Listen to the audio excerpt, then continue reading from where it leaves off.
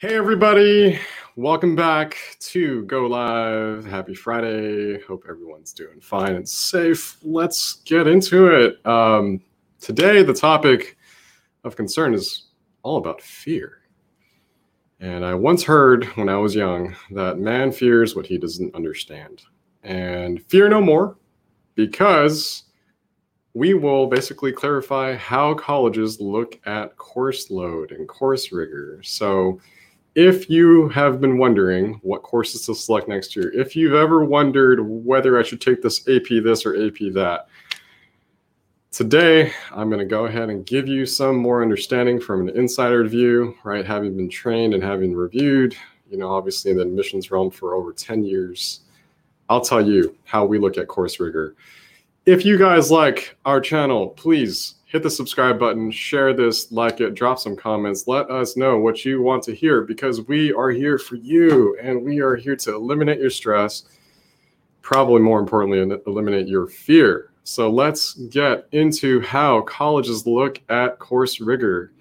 Before I get started on the three steps we take when we look at a student's course rigor, I want to throw in a bonus and just say this. Recently I had a student ask me whether self-studying for an AP exam, let's say during the school year, will impact their GPA or is the same as, taking a class in it. And here's the answer, guys. Short answer, no, it is not the same.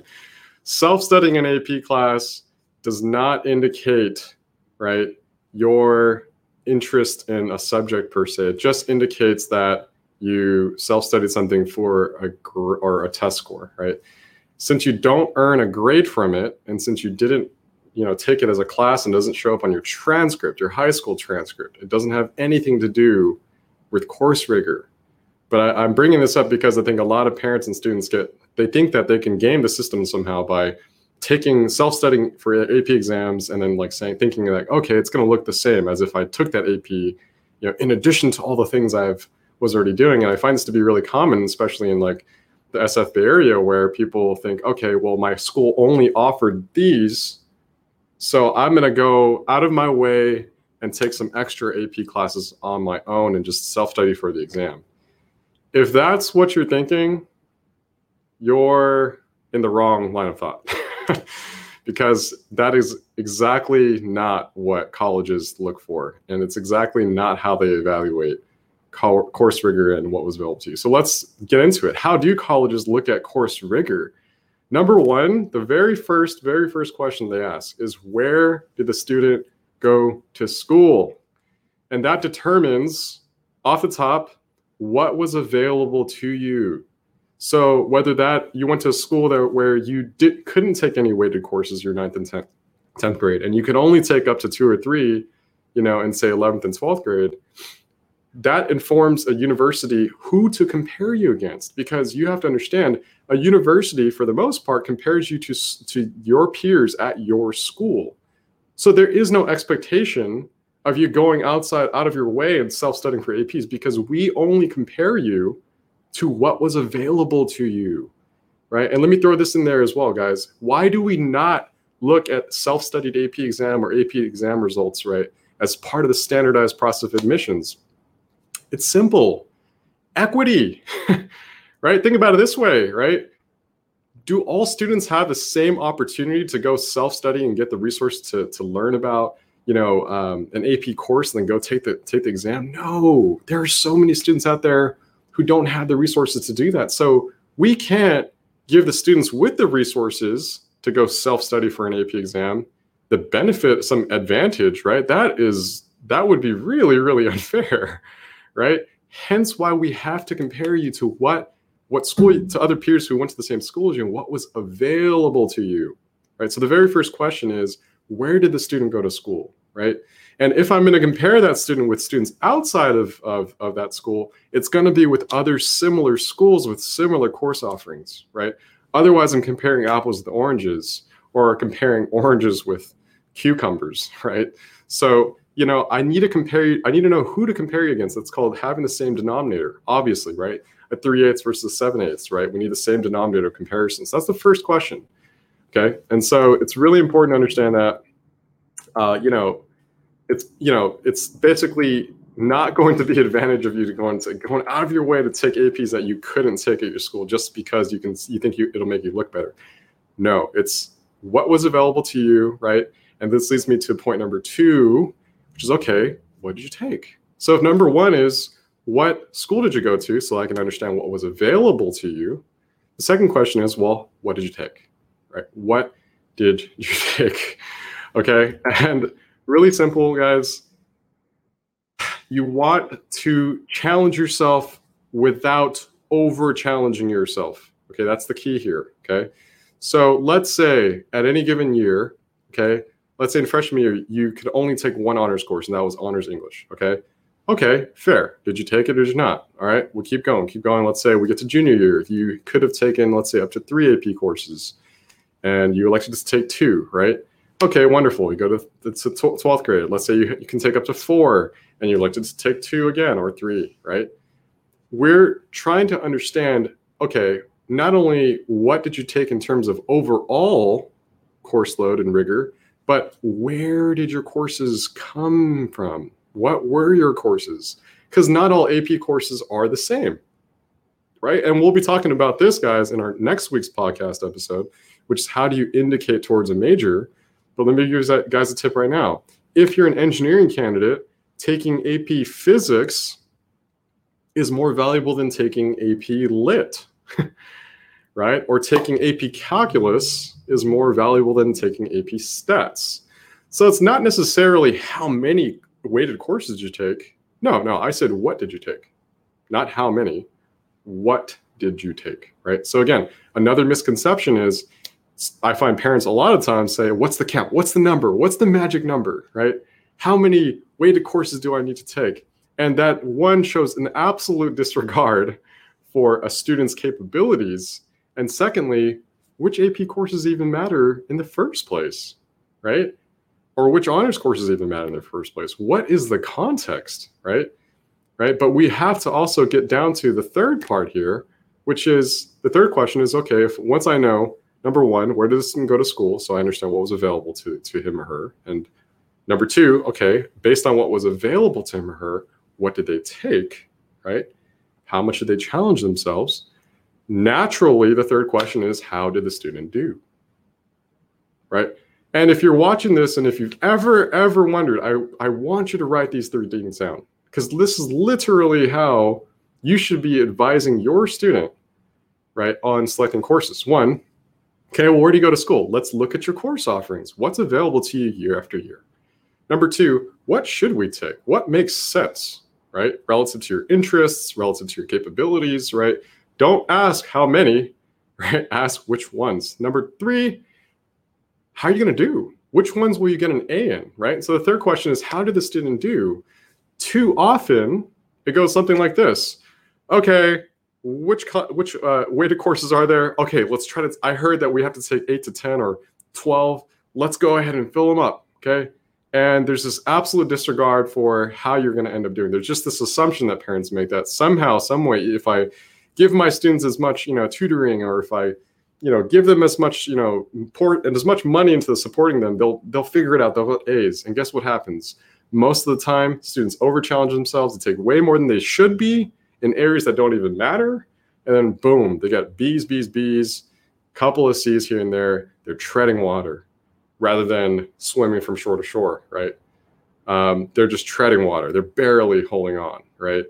And so how does a student do is the final, most important, in my opinion, question that in the missions that we ask is because, well, at the end of the day, I want to be confident that you will graduate on time from my university, right? Now, naturally, right, if we think about these three questions, right, different universities in terms of their selectivity have different standards and thresholds, right? Obviously, if we're talking about, let's say, a Loyola Marymount, right, they're going to have probably less of an expectation in terms of how many rigorous courses you take and how many A's you get in those rigorous courses, right? Than say an MIT, or than say a Pitzer, right? Or say a Harvey Mudd, right? So, depending on the colleges that we're talking about, right, we need to make sure we're taking a balanced approach to that. One, puts our students in a position where they're learning about their interests, and two, where they're getting as many A's as possible. Because let me give you guys a secret number. Right? If you're tuning in from the Bay Area, which is highly likely because, well, I'm here right here in our Fremont office, right? But if you're also going to, a well-off suburb somewhere else, chances are, right, you have a lot of APs and honors in front of you to choose from. Here's the magic number. I've been advising students for over 10 years easily now, okay? The magic number is 3 to 4. If you're going for tier 1 schools, I said it. If we're talking about Berkeley, LA, right? That is their general expectation. Because why? It's not because of the number. It's because they need to be sure that you can take 3 or 4 weighted courses and do exceptionally well in them. Why? Because if you can get A's in 3 AP courses, you're probably prepared to graduate on time from the university, right? Because by the time you get there, that's what you'll be taking, 3 to 4, right, college level courses.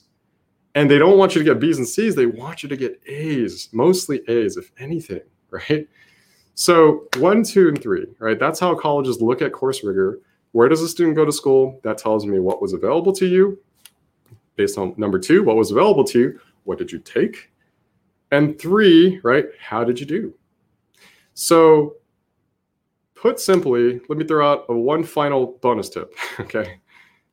If you've ever thought of or you've heard of, hey, maybe it's better if I have my student go to school with more APs, because they'll be able to take more APs than what their current school offers, right? You are playing yourself. Here's why. Your student will not be compared against a school with less APs. Your student will be compared with the other students, okay, who already had all those more AP classes at this new school.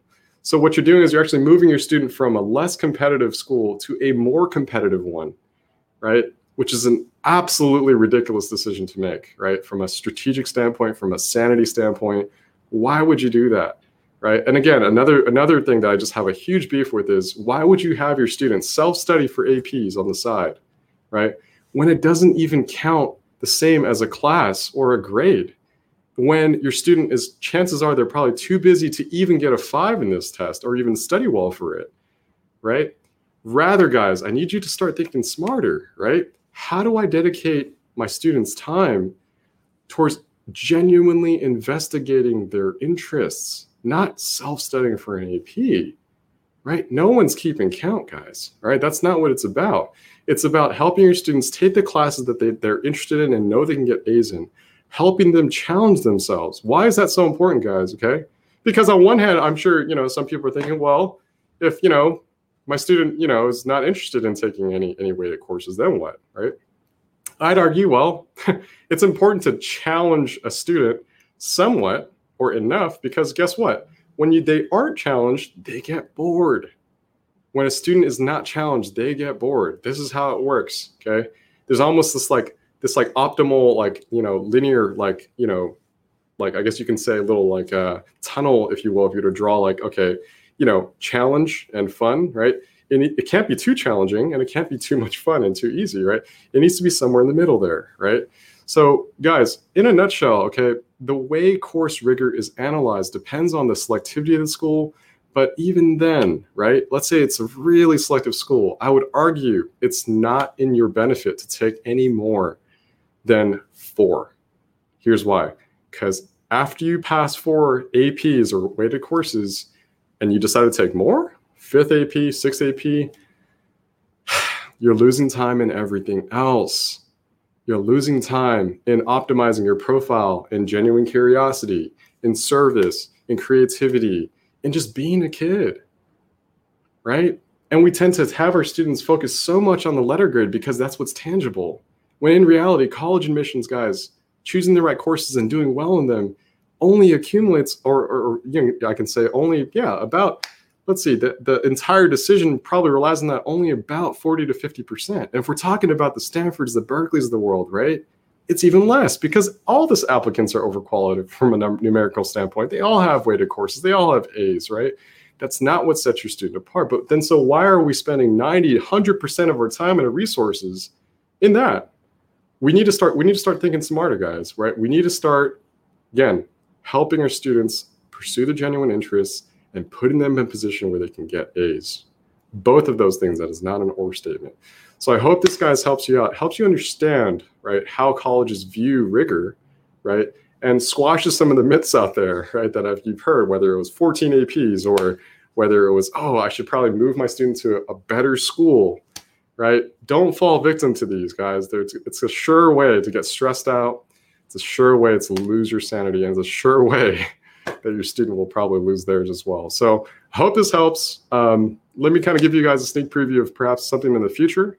There's 2 questions colleges asked, only 2, in this order. Number 1, when we're evaluating candidates, number 1, can I trust you will graduate on time? Number 2, what will you bring to our community? We'll talk about the second one at a later future date, but for now, just understand the first one's only about 50% of the game. Till the next time, guys, have a great weekend. Happy Friday. I hope everyone's taking Monday off, and if you're not, reconsider.